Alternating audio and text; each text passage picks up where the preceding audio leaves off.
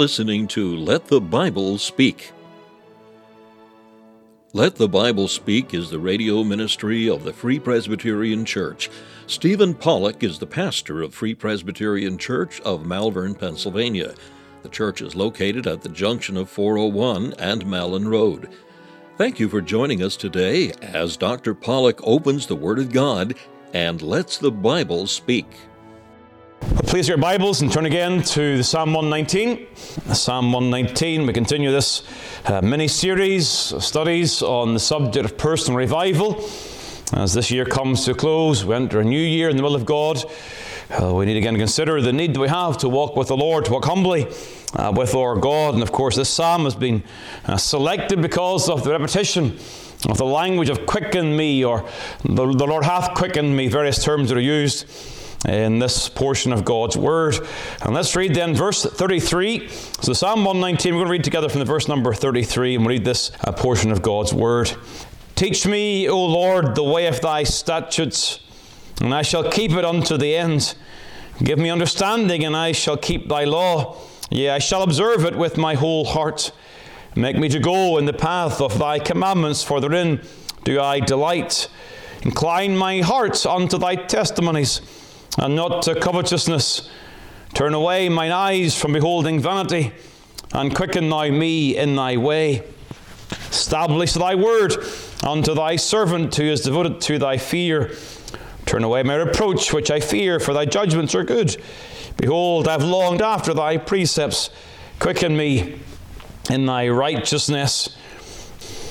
I suppose at the outset I should say afresh tonight that when we think of personal revival in a biblical sense, we are describing really a desire in the child of God for a more vibrant, a more living spiritual experience. And this is not a desire for new life. These are, again, the burdens of a believer who's been born again of the Spirit of God. But during certain seasons, there is the recognition of a need for a refreshment, reviving of our walk with the Lord. And we think of issues like prayer and Bible study and church life and worship.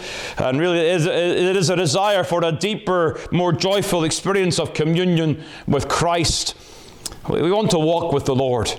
We want to know the joy of fellowship with the Lord. We want to know that in a more intense and real fashion. And that is part of spiritual life, or Christian life is not static.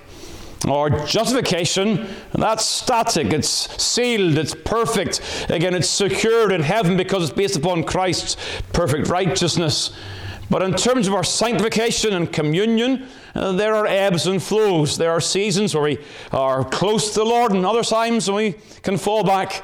And we need to be reminded to pursue after our first love. The desire is a mark of God's grace. The very burden that exists in the child of God to be quickened is a sign itself of God's grace. We're wanting Christ. We want more of Christ, and only the child of God really wants more of the Savior.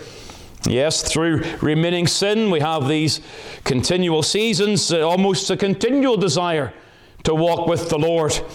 Spurgeon, again, in his work, The Treasury of David, has some helpful comments on the verse number 25 that we saw last time. Again, verse 25, the burden is, quicken thou me according to thy word. And in Spurgeon's hints to preachers, in that section of Treasury of David, he talks about the motives for seeking quickening. And I'll give you the first three of those. He says, because of what you are. You're a Christian, you want more life. That's a burden of a believer. You want more of this. Because of what you ought to be. You know you're not what you should be, and therefore there's a burden for a quickening in your heart. And even because of what you shall be. You know there's greater things to come, and you want to reach out to that. You want to desire the prize of the high calling of God. And so for those motivations, there is this burden to walk with the Lord. But I want to pick up where we left off last week by recognizing the spiritual revival is often necessary due to a dullness caused by spiritual neglect. We said last time in some length that this desire for spiritual revival is essentially a continual desire for the child of God. We're never what we ought to be, and our closeness with the Lord is never what it ought to be. But here we're thinking particularly of those seasons where we fail to guard our heart. And we recognize that, we have symptoms of that. We know that our prayer life that should be constant and confident it's dull, it's faltering, it's full of doubt. We see Bible study to be slow. We're getting nothing out of the Word. It's a struggle to get to the Word day by day, and when we do see something, we're slow to obey. Our love for the Lord is dull. Our joy in the house of God is diminished. We're slow to praise the Lord's name, and when we do so, we do it with our lips and not our hearts. We know this experience, and it comes at times due to carelessness in our walk with the Lord. We need to be guarding our hearts at all times. But recognizing that circumstance, recognizing that dullness can come, the psalmist presents to us certain scenarios which are especially likely to lead to such dullness. If you like, there are times in our lives or circumstances that we face in our lives that have a tendency to lead to dullness. And in such times, there is a particular need for special times of reviving. If you like, if we can identify those scenarios, if we can identify those circumstances, we can be forewarned and forearmed against them. Or if we're going through that season and find ourselves dull, well, then we can call out to God, "Quicken thou me." And so taking some time tonight to really identify those scenarios, I think, is helpful for the child of God. Perhaps you're in one of these times and you realize, I need the Lord to quicken me. Or perhaps you're going to come into one of these in the near future and you've got to guard your heart and pray, "Lord, quicken me in this particular situation." And there are three I want to highlight really based upon some of the language of the Psalm 119. The first one is, it is the scenario of beholding the emptiness of this world. And that's why I read verse 37 to begin with tonight. "Turn away mine eyes from beholding vanity, and quicken thou me in thy way." The psalmist is identifying a connection here.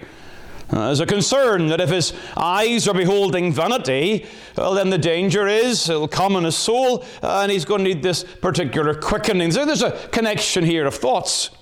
Now, to behold here, turn away my eyes from beholding vanity, is not simply looking upon sin. We can't live in this world and not see sin. We see sin in the church. We see sin in the world around us. We see sin in our own lives, in our homes. We're continually confronted with, if you like, sin before us. But what's involved here is turn away mine eyes from delighting in looking upon vanity. Turn away my eyes from lingering in looking upon vanity. Turn away my eyes from continuing to look upon vanity. Not simply being exposed to it, but a liking for it. Longing after these things. Now, vanity is used here in verse number 37. Again, you'll know it from the language of the poetic scriptures. It has this sense of emptiness or fruitlessness. And again, of course, Solomon uses it several times in his writings, this idea of something that really is of no benefit. But in the language of this verse in the Psalms, is drawing alongside and contrasted with in the way. And so the vanity involved here particularly involves an emptiness in this world that leads us away from the Word of God. And so it's this world as an entity, but that's drawing us away from an obedience for the Savior, from walking with the Lord. And so vanity, I don't believe necessarily are things in and of themselves that are sinful. But the idea is of seeing this world and the emptiness of this world, and as we behold that, we're drawn away from the way of God. Hence this prayer for quickening. Worldliness is the issue here. Worldliness, again, is too often too narrowly defined. Don't smoke, don't drink, don't go to the movies, don't dance, all these things. This is worldliness. The believer can be worldly without embracing any of those situations. Worldliness here is a delight in the vain things of this world. It is an embracing of the vain things in this world, some of which are not themselves intrinsically sinful. Spurgeon, again, has a sermon based upon some of these words and quickening, and Again, he's got some very challenging phraseology in the language. I'm going to actually do something I don't do very often. I'm going to give you a series of Spurgeon quotes.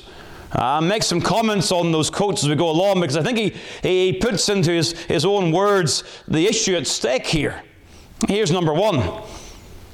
Even those who try to live nearest to God, this evil influence exerts itself like some stifling vapor, engendering a dreadful sleepiness where it cannot accomplish death. He's saying this: the world is like a vapor that is numbing your spiritual senses, and you become sleepy in the walk with God. He continues, lawful loves. You know what he said there? Not sinful loves. Lawful loves have become engrossing and have eaten the Lord's portion. The Son of David has been displaced by a usurper, or at least another throne has been set up in his palace. It's this idea that we have something in our heart's affection that is ruling and reigning in Christ's place. And as such, we lose our zeal and our burden to walk with the Lord. He says this, you, my brothers. And here he's talking about those who are labouring in the machine industry, and he's that language is involved in the longer quote. But he says this, you, my brothers, who are much engaged in business from morning to night, when things go with you very roughly, or on the other hand, when they go with you very smoothly, have the deepest cause to pray, Lord, quicken me. Earth sticks to our hearts, especially those forms of it known as gold and silver. And lumps of adhesive earth make a pilgrim's progress tardy. You cannot wrestle in prayer while you're loaded down with worldly cares. And such a vivid way of describing it. The gold and silver, this world is like earth that sticks to the child of God and slows them down in their progress in the things of the kingdom. Things that are not necessarily sinful, but they occupy our hearts.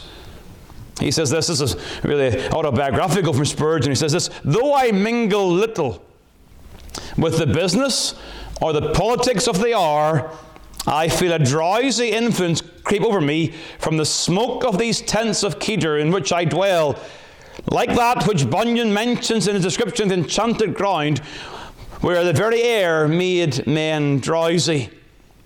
The busyness, the politics of the hour, really drowsy, having a drowsy effect upon Spurgeon's own walk with the Lord. He says this influence in his heart tends to preaching mechanically, as an automaton might do if properly wound up, and leads to praying by routine after the manner of a Tibetan windmill or a ritualistic priest.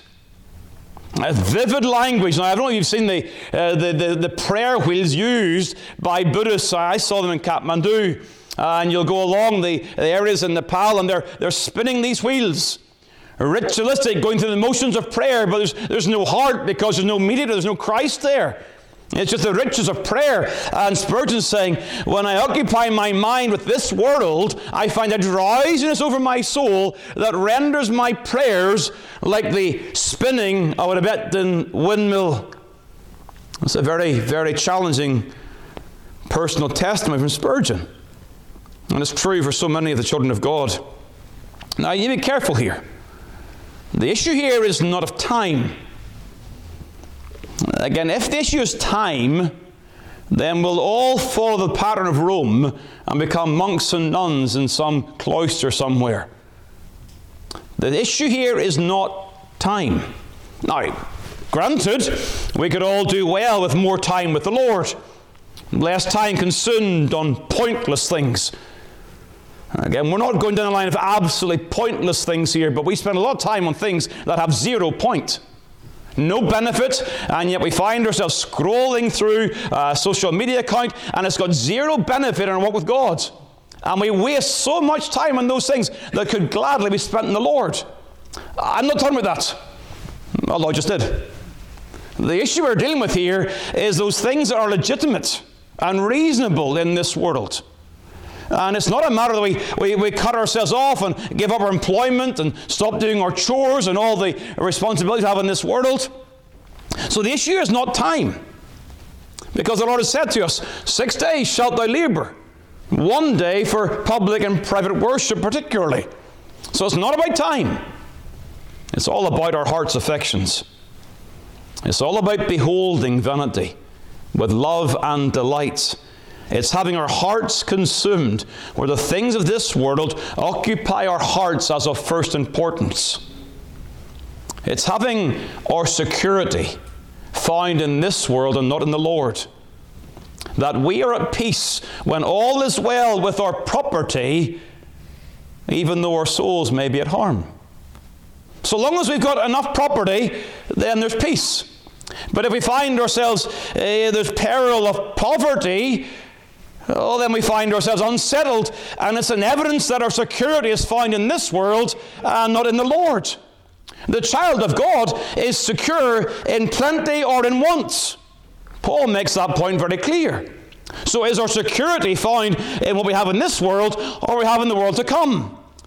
And if we look at our lives and say, no, I must have this world's goods, then we find ourselves with another throne in our hearts, and we're beholding vanity, and we're quickening. It may be we find ourselves at peace. Peace in our soul, if we have certain things, or if all is well in our earthly relationships, then we're at peace. But we're at conflict with God.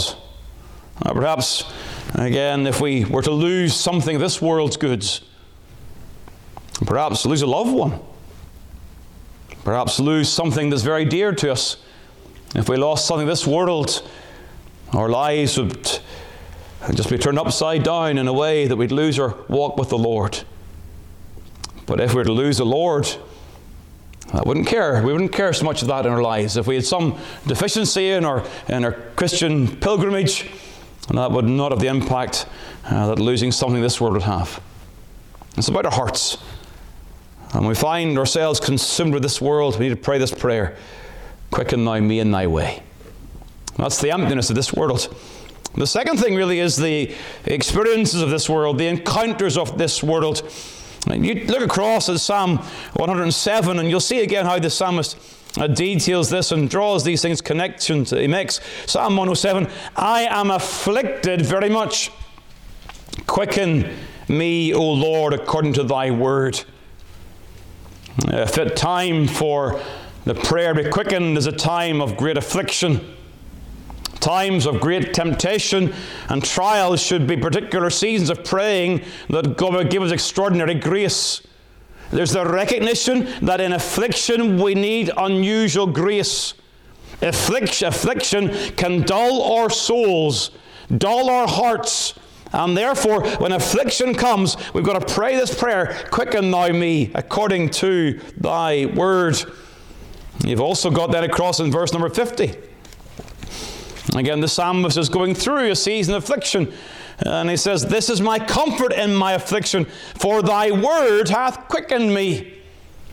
There's again this recognition that in seasons of trouble, in seasons of affliction, there's spiritual danger and spiritual peril, and the tendency is that we lose out with God, and therefore we need this quickening in our souls. In general, afflictions can become all-consuming. I think the vast majority of you here have gone through some season of trial or affliction.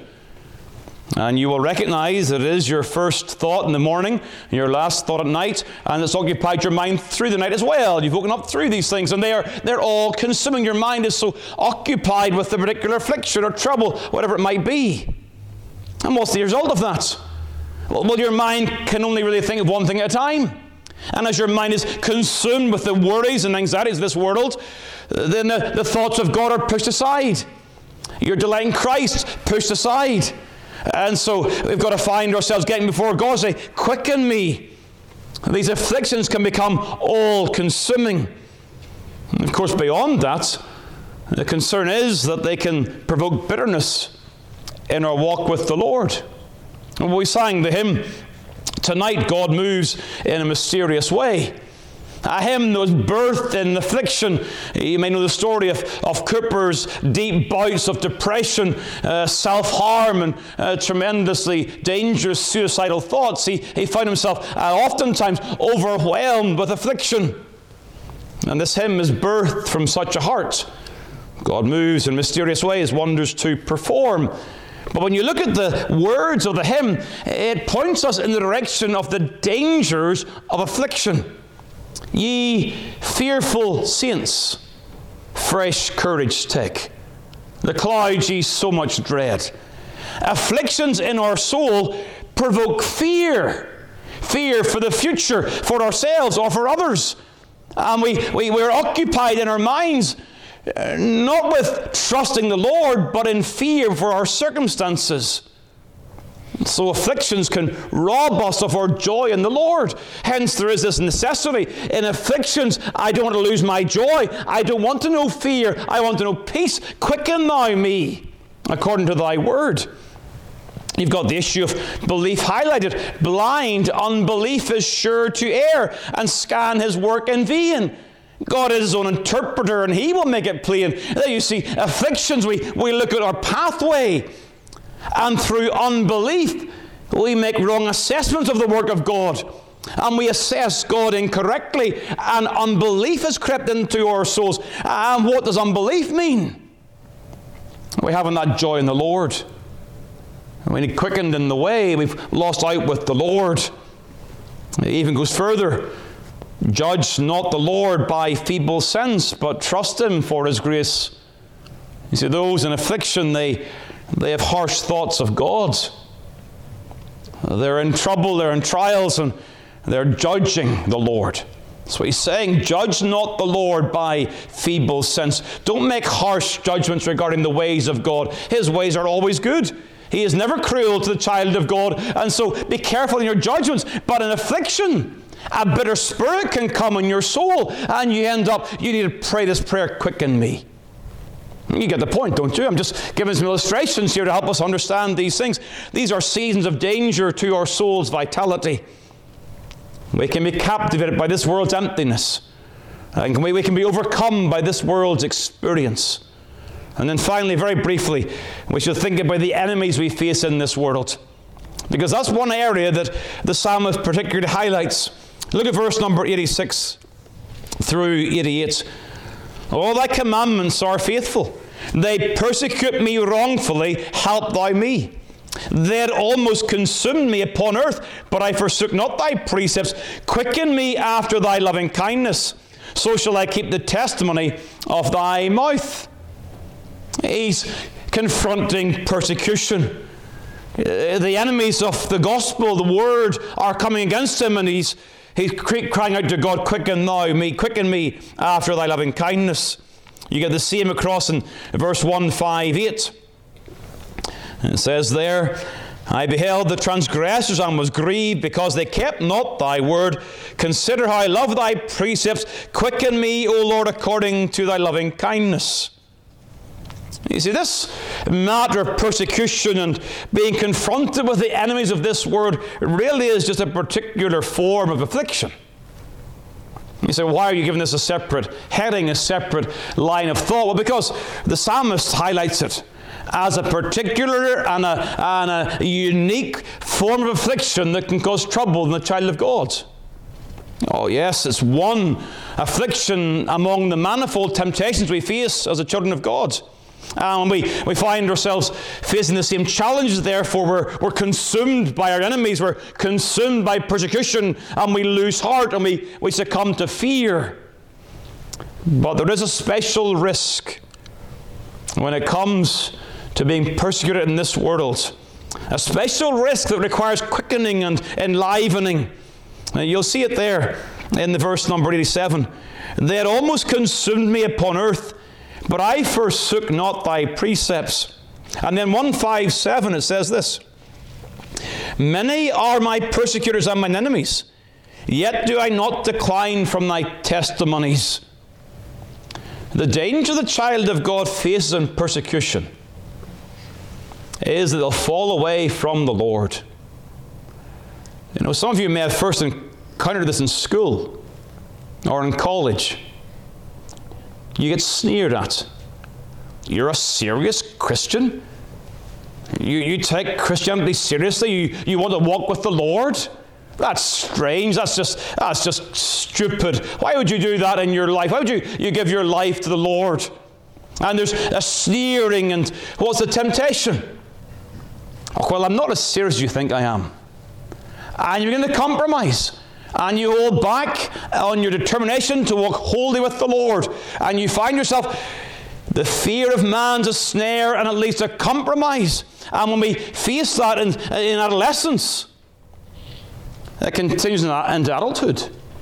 In the workplace, in the public square, you say, I'm a follower of Christ Jesus. People laugh you to scorn. And as this world continues in ungodliness, more and more we find ourselves, at the, if you like, the point of the sword of the enemies of the gospel. Are we going to compromise? Are we going to stay strong in faith? The wicked are prospering, and we're being afflicted by them, and we can lose heart in our walk with the Lord.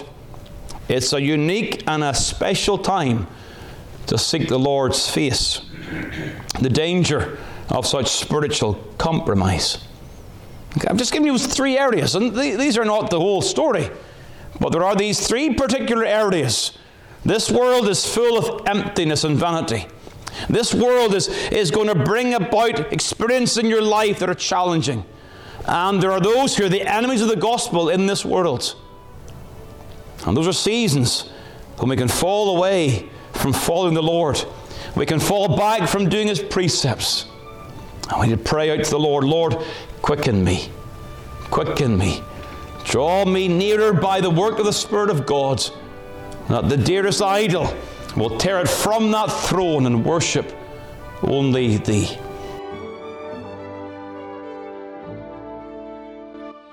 Thank you for taking the time to listen to this episode of Let the Bible Speak from Malvern Free Presbyterian Church. If you'd like more information about the gospel or the church, please call 610-993-3170 or email malvernfpc@yahoo.com. We extend an invitation to all to join us as we worship the Lord each week. You will be made very welcome. The church is situated at 80 Malin Road, Malvern, Pennsylvania, at the junction of 401 and Malin Road. We meet for worship on the Lord's Day at 11 a.m. and 6 p.m. A Bible study and prayer meeting is also held on Wednesday evening at 7 p.m. We preach Christ crucified.